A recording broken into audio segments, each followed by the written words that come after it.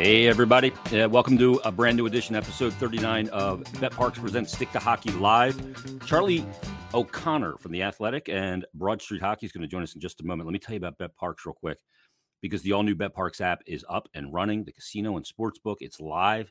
It is fantastic. It is easy to navigate. It is easy to use. It's everything you want in a mobile casino and sportsbook. And great news is it's right in the palm of your hands. And like I said, you can get in on all the different ways of betting, whether that's props, parlays, player performances, same game parlays, you name it, it's all there. First to score, to score, power play goals, over-unders on points, you name it. In the NBA, NHL, got the playoffs coming up. In the NHL, NBA playoffs already underway. And of course, baseball season. So easy to use, easy to sign up, and use the promo code Jason750. That's going to give new and existing users a risk-free bet up to $750. None of the other companies are doing it that high. The highest I've seen is 500. This is an industry-leading total. Jason750, and you're going to get that risk-free bet up, like I said, up to $750. Some terms and conditions do apply. So download it, check it out, peruse it, and get in on the action. We'll have Tone on Thursday for another edition of Tone's Takes. Tells you where to put your money. So you got to download the new BetParx app today. You do need to be over 21 and present in Pennsylvania or New Jersey. Gambling problem? Call 1-800-GAMBLER. Let's bring him in right now. From The Athletic, you've been hearing him for years also on Broad Street Hockey. Does a great job covering the Flyers, and he joins us on Stick to Hockey Live. It is Charlie O'Connor. And for Charlie, we go like this. We go, boom. We give you a little neon. What's up, Charlie? How's it going, Jason? Thanks for having me. It's going well. It's been a whirlwind. It's been tick, tick, tick lately, getting down to the end here. Obviously, the big story that broke today regarding Sal Raffa and Jim McCrossin, I just want to send out, my best to those two guys. I don't know anything about it, about the situation from a legal standpoint or anything, but I know those are two really good men, and hoping for the best for them and their families. Yeah. The fact that they've been, dealing with serious medical issues for at least the past year, if not longer, it's not something anybody wants to hear. And we'll obviously see how the litigation plays out, and I suspect there's a lot more coming in this story. But just them as people, it's not something you ever want to hear. Yeah, it's very sad, but and two really good guys as well. And it's weird because trainers do so much for the players, right? To take care of them too. And so we're thinking about those two guys for sure.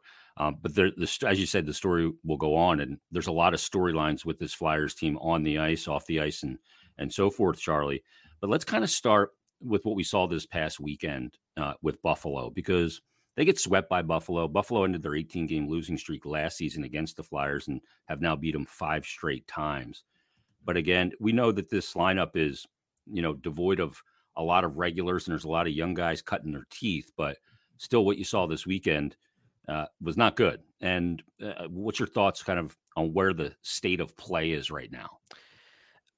It's not very good. And I know Buffalo is a team that they've been playing better, over the last maybe few months, but they're still not, obviously anything special of a team. And they really, I think if anything, the scores of these two games this weekend, were kind of misleading. I thought that Buffalo controlled the play for the bulk of the 6 periods between the two clubs, and it doesn't say a lot for kind of where the Flyers stand now. Now, as you said, the Flyers have quite a lot of players out of the lineup. Obviously they have Sean Couturier and Ryan Ellis, who've missed most of the year, and they're key players. And they had a lot of guys who got hurt in that 9-2 loss to Washington last week. Key guys like Cam Atkinson, Carter Hart, Rasmus Ristolainen, players who they depend on for a lot of minutes. So that plays into it too. But I think in a way, this weekend just, sort of showed me just kind of how far this team is. If they aren't even on the level of Buffalo, where, Buffalo didn't just beat them, but they controlled the games. This team has a really, really long way to go before it can, not just put itself back in the playoff picture, but, legitimately be a feared team around the league, because you give this team its injured players back, and I'm not at all convinced that they're anywhere close to cup contention or even, being on the outskirts of it. The thing is like I believe I have very little concern about Couturier coming back. Not not very little. I mean, you're coming off a back surgery, so there's obvious concern. But the Ryan Ellis situation, I said to Bill Meltzer on Flyers Daily, I said, is he getting treatment at Area 51? Like it's so shrouded in mystery. And while I'm frustrated that we don't know a whole lot, I'm also kind of impressed that it never got out in some weird way. I mean, this Ryan Ellis situation, we've never seen anything quite like this. Yeah, my understanding from the get-go is that Ellis is a very private person, and he did want to, keep this under wraps because the Flyers, particularly under Chuck Fletcher, have been pretty open about injuries. The only other one that I would say under Fletcher that's comparable to this is probably the Nolan Patrick situation. Yeah. But even that one, they eventually gave the information that they believed was a migraine disorder. It was mostly just through the entirety of camp that they kept it under wraps. The specifics of it. Mostly Fletcher and his front office has been open-ish about injuries. I think they're probably more on the open side if you're looking at it in comparison to other organizations. Certainly more so than Ron Hextall, who kept everything under lock and key from an injury standpoint, even minor ones. But yeah, it's absolutely concerning that there's still no resolution. Now, Mike Yeo, before yesterday's game, said or strongly implied that he does think a resolution to this is looming. He didn't want to specify because he wanted to check with the training staff to make sure that he was correct. He didn't want to reveal anything yet, but it does sound like there may be some clarification coming in the next few days on what direction Ellis is going to take.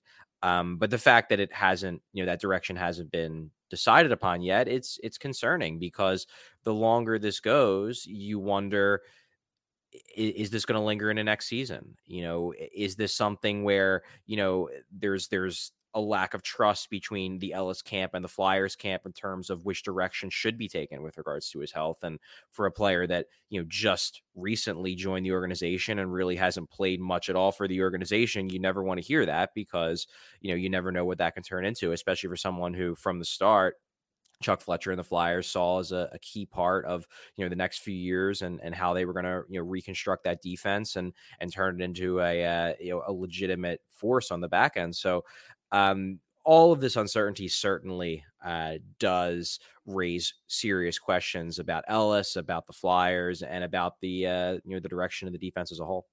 Not to mention the fact that he's got 5 years on his contract beyond this one. I mean, where it goes from here, I don't know. Is it an Eichel situation where there's that I want to do this, you guys want me to do that? I don't know. And hopefully we get clarity on that at the conclusion of the season coming up in just a little over, I guess, just about a week now at this point. A week from Friday, it'll be the 29th when they play that last game. Let me ask you about Chuck because, you see a lot of people on social media and when you're in the moment and you're in a season like this that's been incredibly bad, you want to point the finger at what's there right now. But when you look at Chuck Fletcher, how much of the accountability is on his, how much of a blood is on his hands for what's taking place right now? Because you can make the case, Charlie, I was talking about Anthony DeMarco about this, that Chuck Fletcher got the organization and his hands on the wheel from Ron Hextall in a worse situation than Hextall got it when he got it from Holmgren. Yeah, I mean, that's an interesting argument. I will say that it didn't appear that was the case. Yeah. And I think one thing we forget about the the end of the Holmgren tenure is that team was legitimately in salary cap hell. Yeah. And there wasn't much that really could be done in the next couple of years. I think it's probably a more talented team, but there wasn't much that could be done to improve it beyond where they were, which was middle of the road, just because they had so many contracts and they were so crammed up against the cap and they had a bunch of deals that just couldn't be moved. Whereas Chuck came into this with some flexibility. He came into this with more young players on cheap deals. He had, I guess, more flexibility. And that's why I think the job was attractive, to him, and it would have been attractive to a lot of people. That said, it does appear in retrospect that a lot of the young players that he inherited aren't as good as everyone around the league. And I don't, maybe not everyone, but I think the bulk of the league was much higher on the Flyers' young talent than they ended up turning into. Guys like Ivan Provorov, guys like Travis Konechny, and that's not to say they're bad players, but there was an expectation they were going to take further steps forward, and they really haven't. And because of that, the situation isn't, in retrospect, it was a more difficult situation than it probably appeared at the time. So I guess that's what I'll say about that. Now, going back to your question about Fletcher, kind of how much blood is on his hands, there's been moves that he's made that I think in retrospect were not the right ones, without a doubt. And I'm certainly not absolving him for it. But to me, the more salient critique of Fletcher is less that he's made the wrong moves and more that he hasn't anticipated problems before they've popped up. And that, to me, it's more of a foresight critique than it is for me saying that, well, this move was bad and this move was bad. Like, I can talk, I could have an entire segment debating on the merits of trading for and then re-signing Rasmus Ristolainen. And spoiler alert, I didn't agree with it. But beyond that, there weren't a lot of big moves that Fletcher has made that I strongly disagree with. It's more that, you can critique him for not recognizing that some of the young players weren't as good as the rest of the league thought. You can critique him for not recognizing that the coaching, the relationship between the coaching staff and the players heading into the season had devolved and turned much worse than I think anybody truly realized, and it probably was unfixable. There's situations that Fletcher probably could have done a better job of getting out in front of. And and some of it is just bad luck. Some of it is injuries, that unforeseen stuff. But you can make a case that, and I think this is the strongest critique you can make against Fletcher, is that he didn't anticipate problems before they happen. And in the end, it's a GM's job to anticipate problems. Yeah. See, the crazy thing is, though, in the 1920 season, those young players, Konechny was an all-star, right? Sanheim was playing really well. A lot of times partnered with Phil Myers, and Provorov was with Niskanen. And then everything changed in the bubble and then beyond. And I'm almost trying to think, how do you anticipate that those guys are going to fall off when they had the 1920 that they did, right? Why did it fall off so quickly for those guys? That's the question too, right? Yeah. And that's why it was hard for me to be too critical of, there were a lot of critiques thrown in the moment that proved to be correct, in the off season after that bubble, that the Flyers didn't do enough, that they just kind of sat on their hands.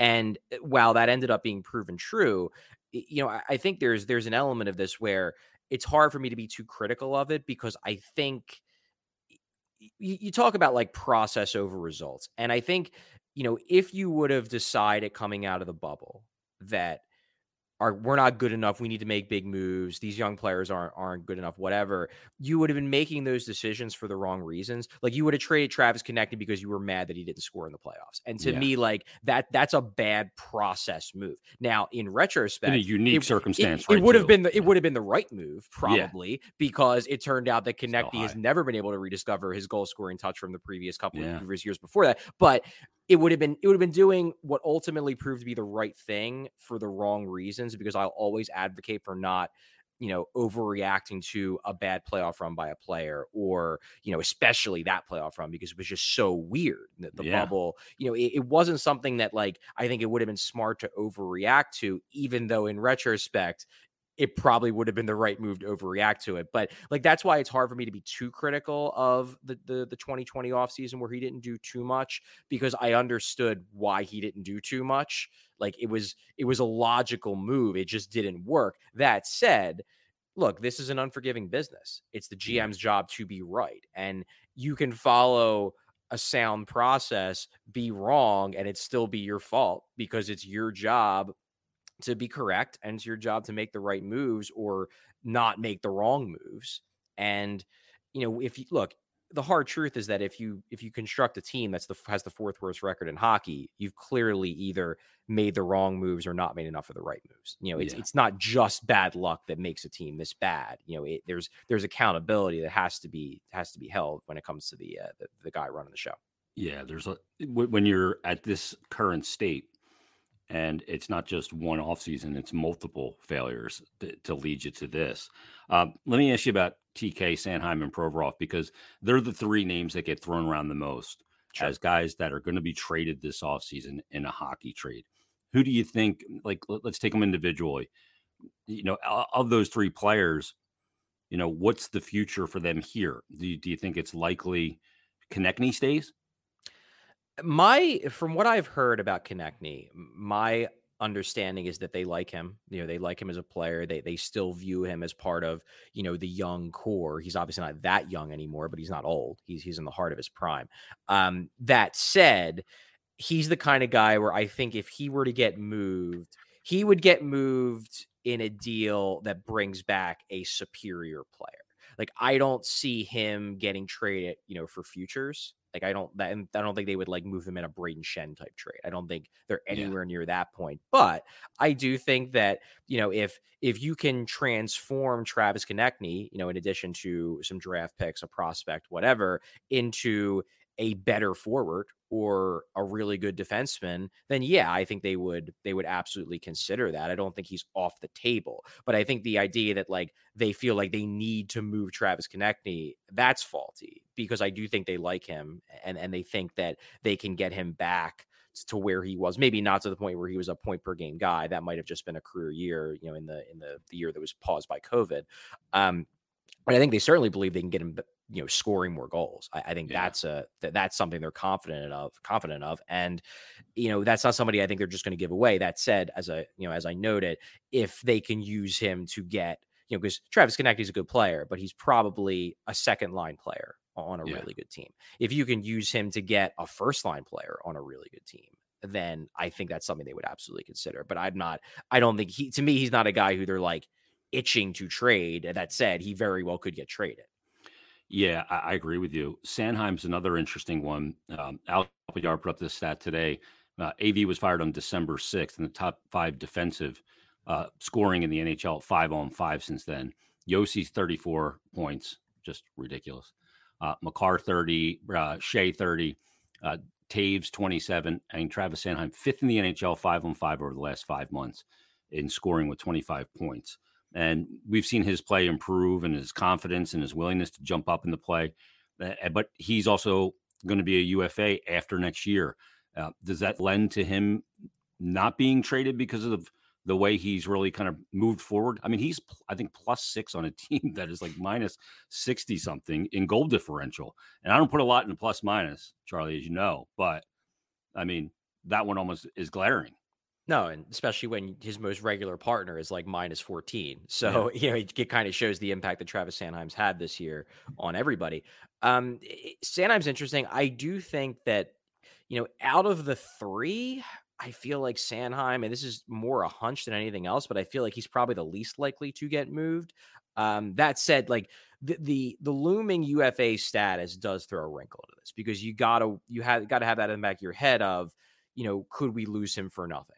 Yeah. Will we have the cap space, depending upon the other moves that we choose to make this summer? Will we have the cap space to re-sign him? Is that even going to be in the cards? But I think that, number one, I know they've really liked the season he's had. I believe it was the final game of Claude Giroux's tenure in Philly, his farewell game, when Bob Clark went on the broadcast with Jim Jackson and basically like touted Travis Sanheim, brought him up unprompted. And that tells me that, in those internal conversations that are being had with the people that Chuck Fletcher trusts, they like Travis Sanheim. I think the fact that they re-signed Rasmus Ristolainen says something about Travis Sanheim, because part of the reason why they like Ristolainen is because they like that pairing with Travis Sanheim. And it doesn't make a lot of sense to give Rasmus Ristolainen a 5-year extension when you're going to trade away the guy who he has chemistry with. Like, that doesn't make much sense to me either. So to me, it's like, okay, if you're going to do that, then, maybe you have designs on making sure you keep Sanheim. Plus the fact that he only has 1 year left on his contract, I mean, that decreases his trade value. Probably he's just basically a rental, because the same questions are going to pop up for for anybody who acquires him. Obviously, he still have value. He's still a guy who teams around the league like, particularly I think more analytically focused teams are fans of Travis Sanheim. But you got to have the same feeling of, well, we got to try to convince him that to stay. We got to try to convince him to resign. We don't have that existing relationship with him the way that, say, the Flyers do. So Sanheim, is he a guy who's off the table? No, because I mean, they do have Cam York, who could theoretically slide into that second pair role. So there's that. as a potential driving force behind why you can convince yourself that for the right guy, Sanheim should be expendable. But I think they like Travis Sanheim. I think they like the way he's developed. I think they've loved his second half. It's been one of the few bright spots on this team. So if I had to guess, I think he stays. But as I said, I don't think he's off the table. I think very few guys are off the table. Yeah, I don't know that there's anybody that you slam the phone down on. There's guys you're not looking to trade, but I think you have to listen on. I mean, you have 2 years in a row like this. You can't just say anybody's untouchable at this point. Yeah. And not even that, just like you think about it. And this is a point I made in a few of my columns, like 3 out of the last 4 years have been disasters. Yeah. They've had like teams that are legitimately bad 3 out of 4 seasons are probably legitimately bad. And that we have to get past the idea of, well, they just had bad luck. Like, yeah, they have had bad luck, but if you keep having bad luck this often, it stops becoming bad luck. It just starts becoming a trend. Yeah. It becomes what you are. Yeah. And then the last guy of those 3, Provorov, is he the most likely to get dealt? Because the one thing, like you mentioned with Sanheim, is he's got that pending UFA status kind of hanging there. And that could be an invitation for a team to have to spend a lot of money after they gave up, a decent package to acquire Sanheim. So with Provorov, you don't have that. You have some cost certainty for a while. You have a guy that's in the lineup every night. He's only missed 2 games, and that was because of asymptomatic COVID. He answers the bell. He can eat a lot of minutes. He's played on a top pair with Matt Niskanen and been incredibly successful. He's had good point-producing seasons as well. He's going to yield you the biggest return. So is he the most likely? Yeah, I mean, the thing with Provorov is that, as you mentioned, his value around the league is very high.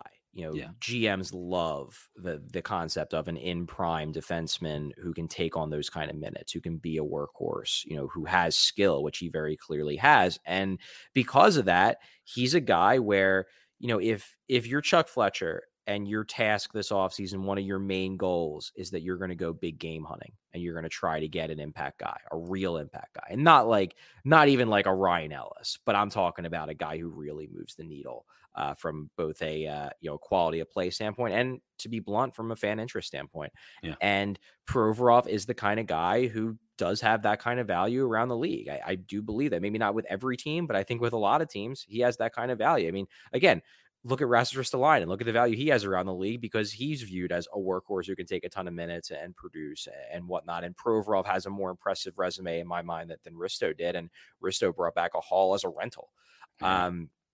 So to me, if you're going to try to get a really good player, Provorov is the piece who I think is most likely to have the potential to bring that back. Now, granted, you still have to work out a deal. Like, you still have to find a team willing, and that's not easy.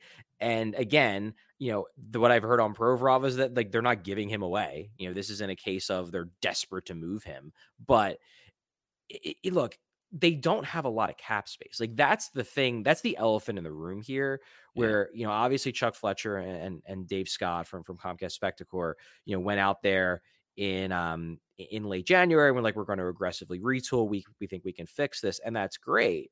But they don't have the ability to just go out and buy a bunch of guys, like buy their way out of it. Yeah, they don't. Even losing the Claude Giroux contract, most of that gets eaten up by the raises that you're giving to Joel Farabee and Sean Couturier next year. Like, that's most of Claude Giroux's, $8.275 million cap, it is going to those guys. So then you're like, okay, well, maybe you look to move on from the final year of James Van Riemsdyk's contract. Okay, that opens up some space, but does it open up enough, especially if you have to retain salary to do it? Probably not. So if you're going to make big moves, if you're going to try to really shake up this roster, I think it's going to have to come via trades. Yeah. And if you're going to try to get guys who can really move the needle, you got to give to get. And Ivan Provorov would certainly be giving to get, because he's a good player. He has value, and teams around the league really like him. So, the hard part is that, you trade Ivan Provorov, and this is the problem that always, then you don't have Ivan Provorov anymore. So then it's like, okay, well, who's taking on those minutes? And then you have to either find some other way to get another defenseman, which is another thing you have to do in the summer, or you cross your fingers and you say that maybe Travis Sanheim is ready for top pair minutes. But then you have to bank on that Ryan Ellis will be ready next year to take those minutes alongside of him. And who knows what's going on with that situation. And then So who plays with Ristolainen, where he and Sanheim have credit. Exactly. Then you're trusting Cam York, or are you jumping Cam York all the way up to the top pair? Like none of these potential solutions lead to, easy next questions. It's all like you do one thing and that leads to another hole popping up. So, you got to be worried. And that's why, again, I find that this aggressive retool concept, while it's possible it could work, and I noted this in my column today, it's just going to be so hard to do right. You risk it at every moment. You risk, robbing Peter to pay Paul. You're weakening one area of your lineup to improve another. And then it's like, okay, are you actually getting better, or are you just bad in a different way? Yeah. And that's really going to be the struggle that the Flyers front office is going to have to deal with this summer when they're trying to retool this roster.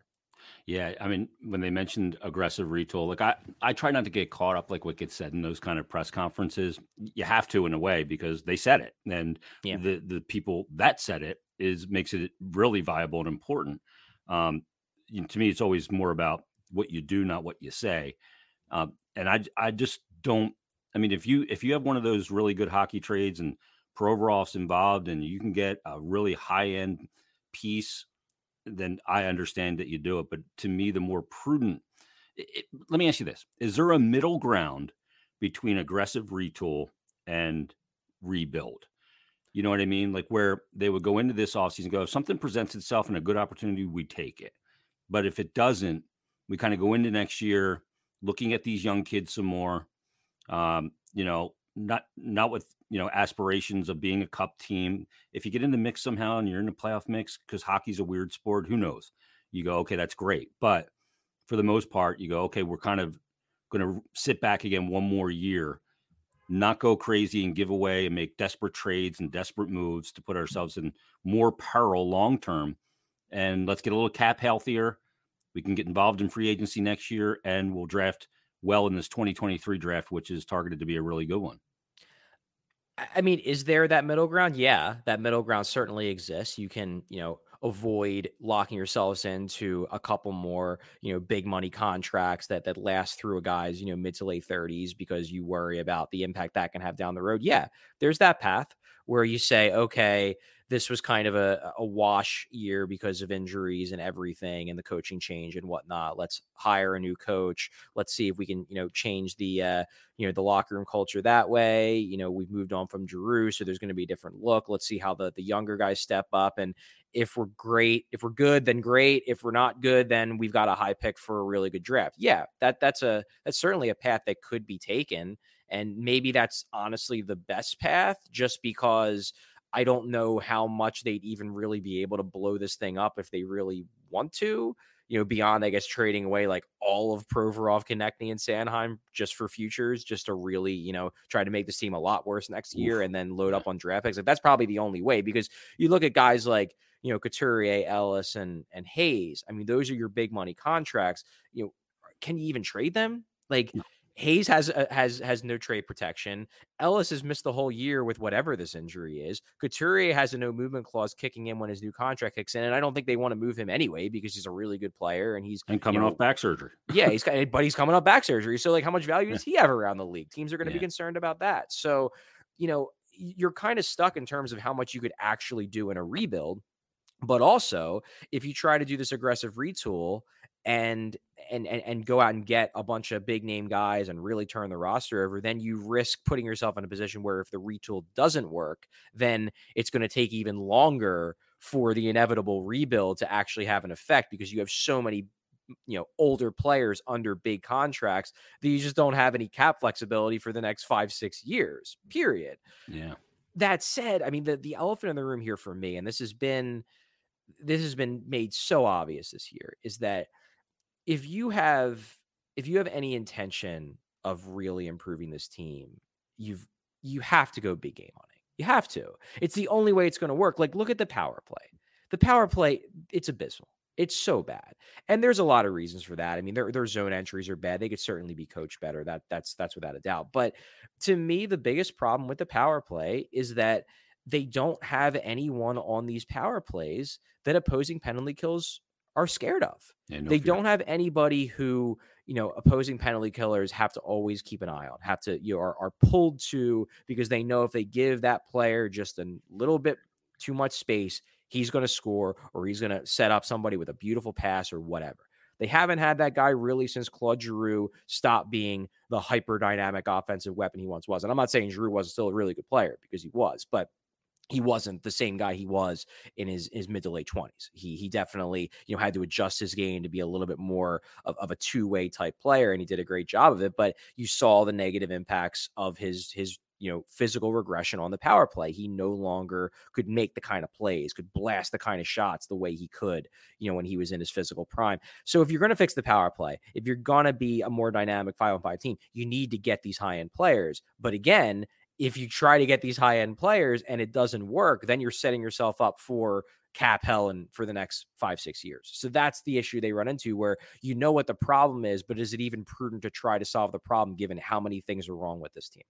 Yeah, and to try and do that in this offseason with minimal cap space without, having to, send organizational equity with guys just to create cap space, because now you're losing even more picks. And they traded the second with Ghost, and they're going to try and recoup some of these picks, maybe in some way, shape, or form. But with these drafts, and you got to hit on the draft picks. What have you thought of Chuck's drafts so far? When you look at some of the key guys, whether it's Tyson Forster, Zaid Wisdom, or some of the other young players that he's picked since he's been here.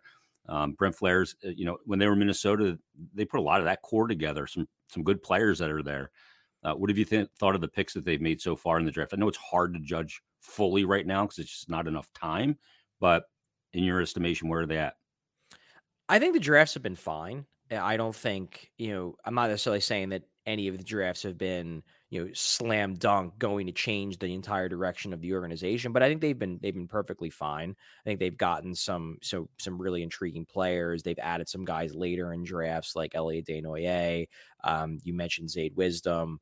Connor McClellan's interesting. They've added guys who, maybe could be better than anybody really anticipated, later in rounds. And it looks like Cam York's going to be a player. I think Tyson Forster, as long as he gets over, all the injury he dealt with this year, and he's back playing, so he should be. I think he can be a weapon, maybe a shooter on the power play like they so desperately need.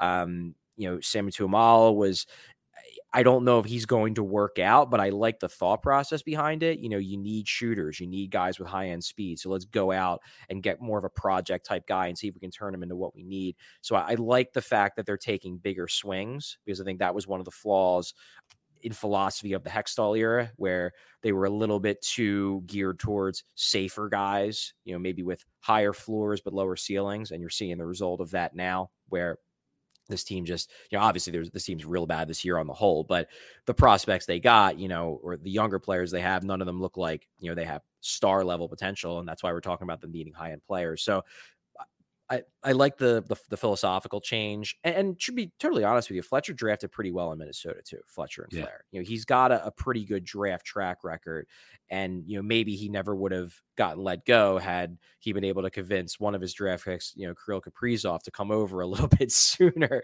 because he's the star that the Wild had needed for years, and Fletcher was the one who drafted him. He just didn't get to reap the rewards of having him on a team that he general managed.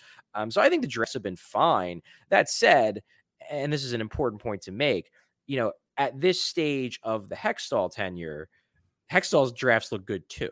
Yeah. They look like they had a ton of steals. They grabbed Oscar Lindblom in the 5th round.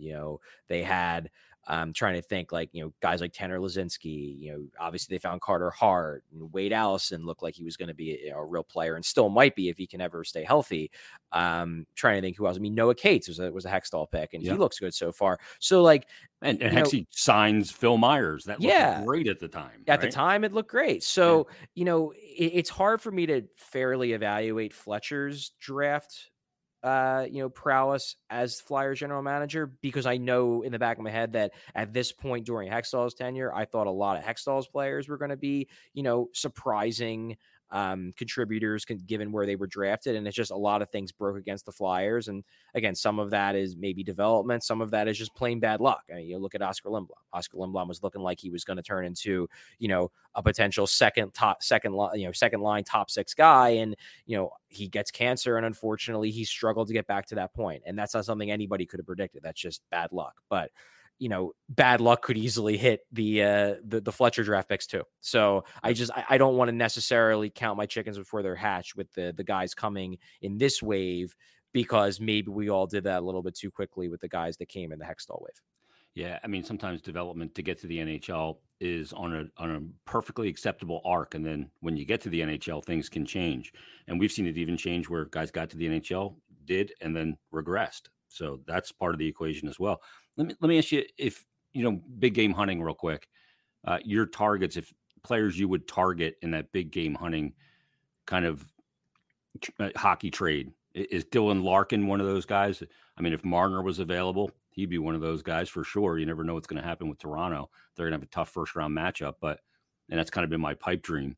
They get bounced in the first round, and I send a big package to Toronto because they have to do something different. And I pry Marner out of there because Matthews is the face on the marquee and Tavares is the captain.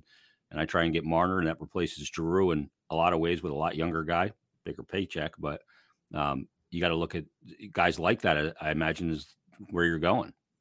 Yeah. I think, if Mitch Marner was available, he's absolutely a guy you have to go after. I think, yeah. He's dynamic. He's a scorer. At the end of the earth. Yeah. He changes the entire complexion of that power play just by putting him on there. So yeah, I mean, we're in the right spot, I think, in terms of the quality of players that they need to be looking at if they really wanted to give this aggressive retool a go. Dylan Larkin's real good. He's obviously the big thing with him, and he's skilled, don't get me wrong, but he's such a good skater, and so fast. They could use so much, especially given the way the rest of their center core shapes up. I mean, to give them an elite skater down the middle to pair with Couturier and Hayes, I mean, suddenly that's a pretty concerning center group for opposing teams. So yeah, Larkin's one of those guys you have to look at. I know there's been some ideas thrown around where the Jets might be looking to make some changes, and if Scheifele were to become available, I mean, he's a guy who could actually kind of fit both of those things that we talked about, where it's like you're getting a high-end player, but he's only got a couple years left on his contract, so you're not necessarily locked in forever if this whole thing just doesn't work. You can sort of just say goodbye. We're going to rebuild now in 2 years if it doesn't work commitment. out. Yeah. So there's value in that for the Flyers that might not be there for other teams that are looking for more long-term solutions. But yeah, and I think we're on the same page with regards to the caliber of player that they would need to be looking at. And then of course there's that elephant in the room named Johnny Gaudreau, where, okay, if he does hit free agency and he does want to come back to the Philadelphia area, do the Flyers, move heaven and earth from a cap standpoint to make sure they can fit him? That they might, because I mean, how many times do you have a guy who just scored 100 points, call you up and be like, hey, I want to join this team, find a way to make it work? And that's not out of the realm of possibility if Calgary can't find a way to convince him to stay. Yeah. I mean, the season that he's having, you would not think that he would be a player that would flourish under Daryl Sutter, right? Yeah. But he has. I mean, it's unreal this season. Like his 5-on-5 number chart, he's not just eating on the power play. No, the dude's eating everywhere.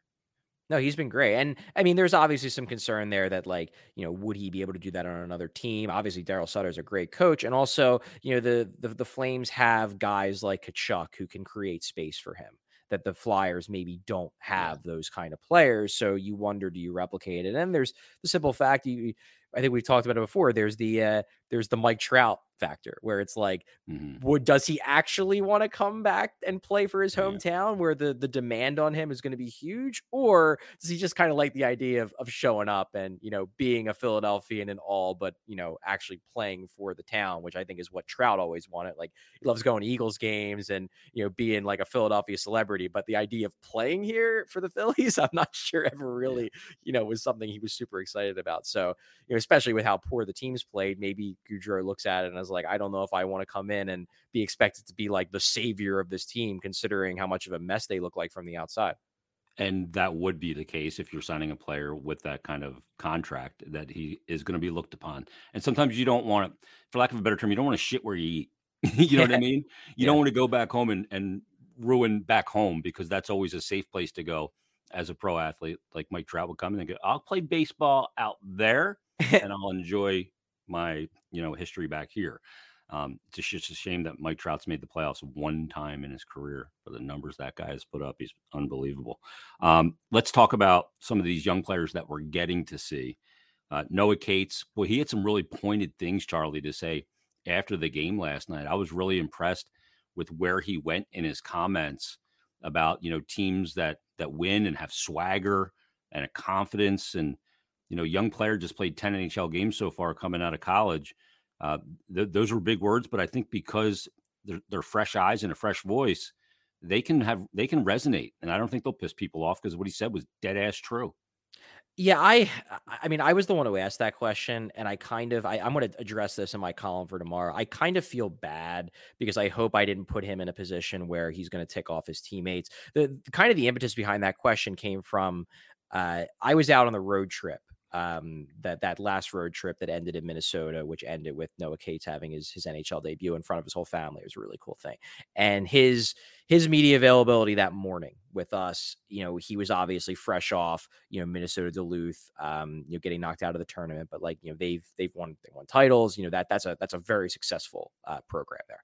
And he brought up something to the extent of I come from a winning culture, and I want to try to bring some of that winning culture, to Philadelphia. That's something I want to do. So that was something he had brought up. So the question was less trying to throw the rest of the team under the bus, and more just kind of following up on something he had already said a couple weeks ago that not a lot of people had heard, which was, hey, you said you kind of wanted to bring this winning culture. You've been here for a couple weeks. What do you think this team doesn't have that team had? Because obviously you're losing a heck of a lot more games with this team than you did when you were in college with Minnesota Duluth. And I think he tried really hard not to throw anybody under the bus. He made it clear that he thinks there's good leaders in this room, but he was just being honest. And I don't think saying that a team that loses a lot doesn't have swagger and doesn't have confidence. I don't think that's a terribly controversial thing, or at least I don't think it should be, because obviously a team that's losing a lot isn't going to have any swagger or any confidence, because winning breeds confidence. And the Flyers have had a utterly dismal year that probably has destroyed the souls of pretty much everyone who's been in that locker room the entire year. Heck, they had to live through last year, which wasn't that much different. So, I do think that I think those comments will be read, and maybe they may rub some people the wrong way. I felt a little bad that maybe, it put him in a tough spot, because he was trying to respond to, something that, an original question that maybe not a lot of people knew was asked. And also he's coming from a successful program that obviously is going to feel a lot different than this organization does, considering where it's at the moment. But I do hope, and this is why I asked the question, I do hope that, someone like him, who was a captain on a really good college team, can bring the expectation of success, and I know we can talk about, the flaws of the Mike Richards captaincy, but the hard truth is that he won everywhere. I mean, he won at every level, and he brought with him an expectation that his team in the NHL was going to win too. And I'm in no way, shape, or form saying that Noah Cates is the next Mike Richards. He's not that talented. And I've really liked what I've seen from Noah Cates so far. But if he could bring that confidence, if he could bring that expectation of success, even just a little bit to this locker room, I think it could help, because they really need it. Yeah, I totally agree. In his play on the ice, to me, he's just a really smart player. I can tell watching him, Charlie, he's been really well coached at every turn. You can just see it, right? Yeah. And not only that, I remember I went to, I think it was the draft in Dallas. It was the first draft I went to. And the Cates had been drafted, I believe, the year before. And I was talking to a scout at that draft and basically asked, hey, are there any Flyers prospects? It wasn't a Flyers scout, but I was like, hey, are there any Flyers prospects that are under the radar who you think are better than people give them credit for? And he said Noah Cates, without a doubt. He's like, this is a guy who coaches absolutely love. Yeah. He does so many little things right, and he's got things to work on. He's got to improve his skating stride. He's not a finished product, because this was back in, I guess it would have been guess it would have been 2018. 2018. Yeah. I think 2018 was the Dallas He was at draft. 2017. Yeah. Yeah. So yeah, the 2018 draft, that was the draft they took Farabee and Jay Yep. O'Brien. And he was just like, yeah, this is a guy who coaches just adore. And he will find a way to get the most out of his skill set. And you're seeing it now. I mean, the thing that I've been the most impressed with Cates thus far, and this is in large part because I haven't had the chance to watch him much over the last couple of years, his skating has gotten so much better. Oh, yeah. Like he used to, his skating stride, and I remember watching him at multiple development camps, it used to be a mess. I mean, it was like flailing limbs, so much wasted motion, and he just didn't get from point A to point B that fast. And no, he's not a burner, but he doesn't look slow. Like he looks quick. He looks legitimately quick on the ice. And if I didn't know that he had a skating issue, in his early post-draft years, and I watched him today, I wouldn't even think of it as a skating issue. I would just think, yeah, he's a pretty good NHL skater. And if he can, if that's him now, if that's he just fixed it, now he's just a good NHL skater, I have to raise my expectations for what his ceiling could be. And I'm not saying he's going to be a star, but I looked at him as like, yeah, he's going to be a good bottom sixer. Now it's like, yeah, maybe he can be maybe he can play up the lineup. And, on a great team, he's probably a third, fourth liner. But if you put him on the second line with the right center, he can make it work. And he could do that for a month and be on a darn good line. And he plays fast too, because he thinks the game really well and he's in the right spots. Like I've just been, it's a weird thing to be impressed with for me, but I've been so impressed with him in the neutral zone. Yeah. Just his positioning in the neutral zone on quick ups and recoils and turnovers, defensively, offensively. I think he's been really good there. He breaks up a lot of plays in the neutral zone. He anticipates. There was a play last night that I was watching, and it was Kevin Hayes had the puck in the offensive zone, and so Cates is playing off puck, and Cates skates in front of the guy. It was a defenseman, and basically crosses in front of Hayes. And not only sets a pick, but also lifts the guy's stick as he's skating past him to give Hayes the option to try to do a cross slot pass to somebody on the other side of the ice. And nothing came of it. But it's just one of those things where you have to think the game at a really high level for that to even pop into your head that hey, not only am I going to try to give my line mate more space to make a play, I'm literally going to remove the stick in the passing lane from the equation for a brief second just to give him the potential option to try to shoot a high danger pass across the slot. And that's that's the kind of play that very few guys are going to think of. And watching it, I'm just like, yeah, that's Noah Cates. That's just who he is. Yeah, you're right. It just gives, even if he doesn't take the option and it is now there, and the defense has to account for it by him doing that too. Speaking of skating, let's talk about Bobby Brink, because he's a few games into his pro career now, coming off that national championship at Denver. I mean, the stride, like Noah Cates, doesn't look different than it did in the draft class a whole heck of a lot. I don't know that I've ever seen. I was talking to somebody last night that played in the league and said, I've never seen a guy skate like that at the NHL level. But he gets there, and he's a gamer.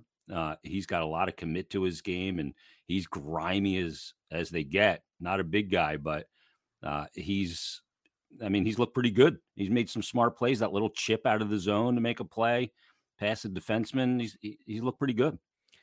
Yeah. I've liked what I've seen from Brink. I did an article on him after his first two games, kind of breaking down the strengths and weaknesses. And look, the skating, first off, it doesn't look good.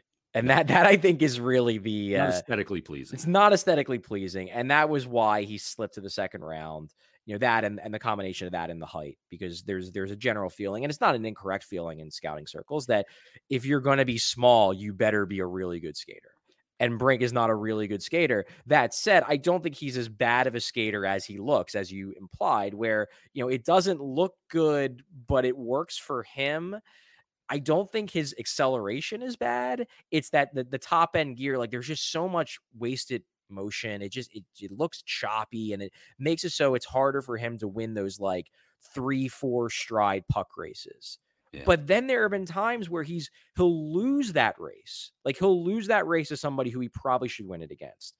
But then, even though he loses the race, he gets his stick in there and ties up the play. So it's almost like he didn't lose that race. Yeah. The tenacity makes up for it. It's tenacity. And it's just, again, same thing with Cates. It's that hockey IQ. The Flyer scouts, and again, there's something to be said that maybe they should draft a little bit more for raw skill, but they've always loved hockey IQ, at least over the last decade or so. It's such a key aspect of what they prioritize in guys they look to draft, and Brink has it. Brink absolutely has it.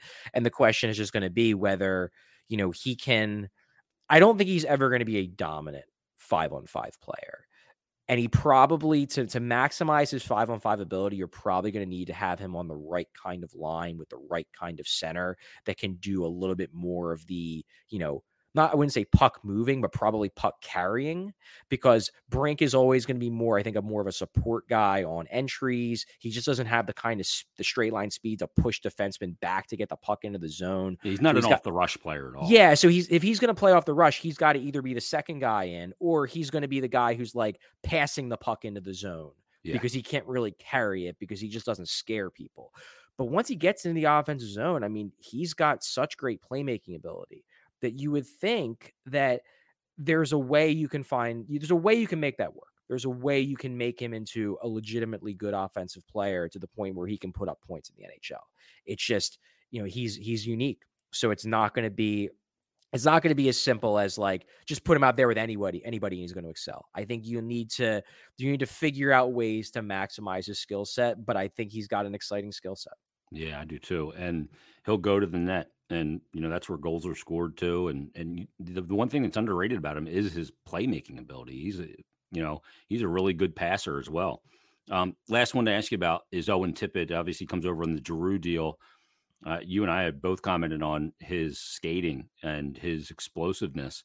Much better skater and much more explosive. I guarantee he's worked on that in all seasons because he can really get after it on his feet, and he's got a quick release, and he's not afraid to shoot the puck. What have you seen out of Owen Tippett? Yeah, his skating, I knew he was a good skater, but it's considering his his size, it's surprising how well he moves.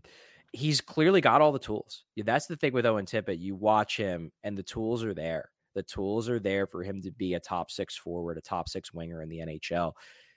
You just want him to finish it more. Like, that's been the thing. And I'm in the process of working on a feature, on that very thing of like, how can you get Owen Tippett to finish on more of his chances? Because going back to his draft here, I mean, that was his calling card. His calling card is that this guy has a great shot. This guy is going to score a lot of goals at the NHL level. And he scored a lot of goals in juniors. He scored a lot of points in the AHL. At the NHL, he just hasn't been able to finish as much as you would think a guy with his shot would be able to finish. And granted, some of that might be unfixable. Some of that I do believe is decision-making. And those are the kind of things where, like, I tend to think that decision-making hockey IQ are more innate to players. You can improve it a little bit, but it's more or less like kind of like you are what you are in that sense. And you've seen that with Tippett. You've seen him make some passes that don't make a lot of sense, take some routes with the puck in the neutral zone that kind of put him in no man's land. Like, the decision-making, I don't think is super high end. Not to say he's dumb as a player or a person, but it's just not like, it's not on the level of a Noah Cates or a Bobby Brink, like we just talked about. He's more of a tools guy. So the key to this is, how do you maximize the tools? And they need to crack the code of figuring out how to get him to finish on more of his chances, because he's creating so many chances. I mean, every night he's creating 1 or 2 grade A opportunities. He's just not finishing on most of them. And you would think that it's going to come to him at some point, but obviously Florida eventually got fed up with it because they were willing to move him. So this is where the Flyers development staff really needs to get it right, because they need to work with him. I know he's planning to go back home this summer. Last summer, Tippett worked mostly with the Florida staff. He stayed down there. He mostly worked down there with them. I think mostly to show them like how committed he was to getting this right. This year, I believe, and hopefully going to get a chance to talk to him soon, but I believe he's planning to go back home to work with his old juniors coach, James Richmond, and one of the things they're definitely going to work on is, finishing, shooting, deception, the kind of the ways that like somebody like Austin Matthews with the angle of his stick and things like that is able to deceive goalies. Those are the kind of things that NHL players have to work on. They have to add to their game if they want to be scorers at the top level. And a lot of it is going to come down to, I think, how well the development staff, both Flyers and outside of the Flyers, can work with Owen, and then how much work he's willing to put in. And everything I've heard is that he's a really good kid. He has a good work ethic. He's actually, from what I understand, he's a pretty reserved guy, but he's somebody who really, really cares. He cares a lot about his team. He cares a lot about his teammates. So I do think he's going to put the time in. You just hope that they can crack it, because there's clearly a good NHL player in there. You just need to figure out how to develop him, how to mold him, and how to let him reach that ceiling, which is glaring to anybody who's watched these games he's played so far with the Flyers. Yeah, I agree. He needs some finishing school at the NHL level to figure out how to beat those goalies with more regularity. Last thing, Charlie, Jared tweeted this in, and he said, do you think a, quote, be patient letter to the fans like the Rangers did a couple of years ago could work here in Philadelphia? He said New York City is a demanding market, but Snyder, Clark, Holmgren have conditioned us to want results now. Are we even capable of being patient? So do you think a letter like, the Rangers wrote that season that, hey, we're going to, trade some pieces off. We're going to get a little worse here, but we're going to recoil and we're going to be better for it. Now, the Rangers obviously have a different position because Panarin only wanted to go there. Yeah. Adam Fox, drafted by Calgary, forced his way there. They made some good moves in there as well with Trouba, and then they get a little lottery luck with Lafreniere and Kakko, who haven't really been the driving force of where they are. Couple that with Shesterkin, which is pretty darn good ad. And they've recoiled really quickly. But that being said, would that kind of letter work here in Philadelphia? So a lot of people have brought that up. We've talked about it on our podcast. My answer to that, and you sort of hinted at part of my answer. My answer is that I do think it would work at the beginning. I think that kind of letter probably would be received pretty well by portions of the fan base, who's like, okay, they get it. They know that this isn't going to be a quick fix. They know that we've got to really look towards fixing this. And there's going to be some people who are going to complain because obviously they want to see a winning team. They're going to be like, oh, we're just doing the Hextall thing again. Great. Can't wait for another, 5 years. And that's not going to work either. But I think it would be received pretty well at the beginning. I don't know how much patience the fans would have for the reality of it. And this goes back to what you said about the Rangers. The thing with the Rangers was that they do the letter. And the letter, I think, probably got a mixed reception. But at the very least, I think it was appreciated for the boldness of it, that they were willing to do it. They were willing to be honest with their fan base. But then the fans didn't have to wait that long because then they get Panarin and they get Fox. And then suddenly it's not a rebuild at all. Like the Rangers, I think, were prepared to do a rebuild and then kind of fell backwards into not having to do one because they were able to pick up two superstars that only wanted to play in New York. And so it became an aggressive retool. It became an aggressive retool that they sold as a rebuild, whereas the Flyers would be selling a rebuild and probably then have to actually do a rebuild. Yeah. And I think at the beginning, fans would be open to it. But then after having to watch a year or two of objectively poor hockey, I think there would be some that would stay, be like, yeah, they were honest and we'll get there and we'll focus on the prospects. But a lot of people would then just find reasons to be angry because people will always find reasons to be angry when a team is bad, and attendance would not be good. We saw that with the Sixers. I mean, and granted, now the Sixers are good and now the place is packed again. It's not like you lose fans forever. But as much as there was a cult following around the process, and there was, and it was certainly good for things like podcasts, no one was showing up to those games. No. And if the Flyers were to do something like that, the same thing would happen.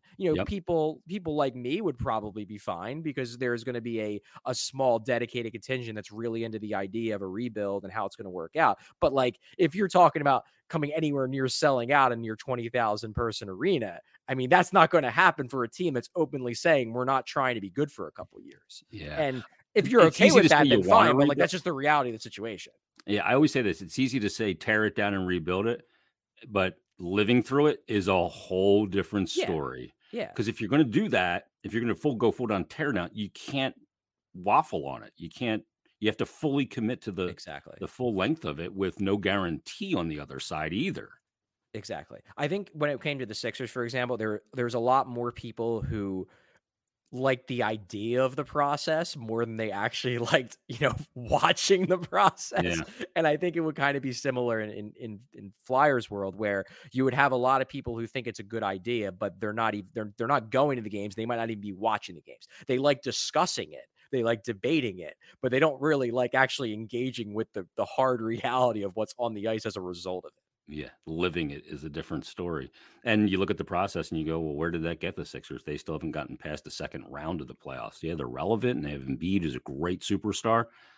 But ultimately, the only thing that matters is, can you contend for a championship? And it's harder than ever in the NHL. I mean, look at the playoffs. It's harder to make it than ever before. We still are conditioned to think that, well, just about every team in the league makes it. When 16 of 22 teams made it in the NHL, it's now 16 of 32. It's not even easy to get in the postseason anymore. And, there's some people advocating for expanded playoffs. I don't even know how you could expand them when you look at the top 8 in the Eastern Conference being so far ahead of the bottom 8. Yeah, I mean, it's going to be tough for the Flyers to break into that because the vast majority of those teams look like they're not going anywhere. It's hard to look at like a Tampa, or a Florida or a Carolina and be like, yeah, they're set up to not be good Rangers. in a couple years. I mean, maybe you could look at like Pittsburgh or Washington. Boston, but even them, like, they just seem to stay good every year. Like, I've said this about the Penguins. Every offseason you hear that, this is going to be the year the Penguins fall off. And I say the same thing every time. Show me the body. Like, I am not going to believe they are going to drop off until they drop off. And is it going to happen eventually? Yeah, probably. Sidney Crosby will eventually retire, and Evgeny Malkin will eventually retire or drop off dramatically. Like, it will happen. It always does. Age comes for us all. But like, until it does, I'm not going to believe it's going to. I'm just going to believe they're going to stay good. Yeah, I agree with you because they just keep recoiling, and eventually the credit card bill comes due, but they've managed to dodge the bill collectors to this point in some way. It's unbelievable. Charlie, this was awesome. I thank you for doing it. You gave us a ton of time.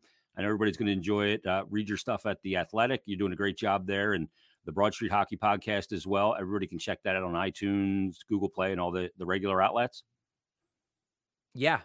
We're on everything. We obviously record our weekly flagship show every week, usually on I would say usually on Tuesdays or Wednesdays, but it varies depending upon the Flyers schedule, of course. Then we would continue to record throughout the summer, and then we have a number of other shows. We have Flyperbole, which is a little bit more of a fun show. We do competition shows on all the teams the Flyers are playing and things like that. So it's really an entire podcast network more than anything else. But yeah, definitely if you're interested in hearing more from me and my co-host at BSH Radio, definitely check us out. Check it out at broadstreethockey.com. Also at The Athletic, the great work that Charlie does is there, and he'll be reporting through the remainder of the season and obviously into a very pivotal offseason. Thanks for doing this, Charlie. You got it. Thanks for having me, Jason. There he is. Charlie O'Connor from The Athletic. Great stuff. Well, I feel like I need a cigarette after that. I've never smoked before, but I feel like there was like a lot of therapy right there. That's a ton of therapy that I think we all need as hockey fans in this city. Just so much going on, so many question marks for this team and going forward. Let me tell you about Parx and the all-new BetParx app. It's available right now. It's the best mobile casino and sportsbook you're going to find. It is now live, the new app, and it is fantastic. You got to take it from me. So many different ways to get action, whether that's player performances, whether that's same game parlays, futures, you name it. It's all there. Points, over-unders, all of it's laid out, and it's easy for you to navigate. So you got to check it out. Just sign up, get the app first, then sign up. Fun to use, faster to win than ever before. And again, you're going to find the ease of use on this so great. It's great mobile casino and sportsbook. And right now, for new and existing users, use the promo code Jason750, Jason750, and you can get a risk-free bet up to $750. $750. And this isn't like a sign up. You just signed up, open up an account thing. No, terms and conditions do apply. So use that promo code Jason750 on the all-new BetParx app. You've got the remainder of the hockey season and then into the playoffs, which is sickening, just so much fun. And these playoffs are going to be crazy. You've got the hoops playoffs going on right now. You've got baseball season. You've got golf. You've got tennis, Formula One, whatever you want to get in on, you can do it right there on the BetParx app. It's all laid out for you. There's little icons up there, a little baseball or a little puck or a basketball. Click on it. That's the sport you want to get in. You can combine them, do whatever you want to do. So check it out. Again, you're going to love it, and use that promo code Jason750 and get that risk-free bet up to $750. Terms and conditions apply. So download the all-new BetParx app today. You do need to be over 21 and present in Pennsylvania or New Jersey. Gambling problem, call 1-800-GAMBLER. Thanks again to Charlie O'Connor for joining us. He does great work at The Athletic. And like I said, I sit sometimes between him and Bill Meltzer in the press box.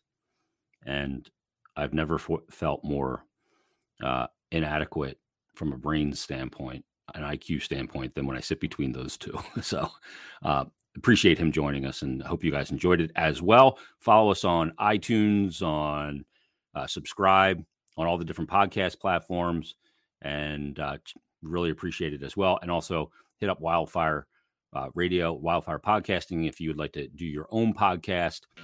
First episode's free. Just mention that I sent you. Check in with Jim Grasso and the guys over there at Wildfire, and they'll get you all set up with all the stuff you need to do if you're not that savvy with all of this stuff, getting it routed to iTunes and all that stuff. So everybody, thanks for watching. Thanks for listening. We'll talk to you coming up Thursday with Anthony DeMarco on another brand new episode of BetParx presents Stick to Hockey Live. Have a great day, everybody.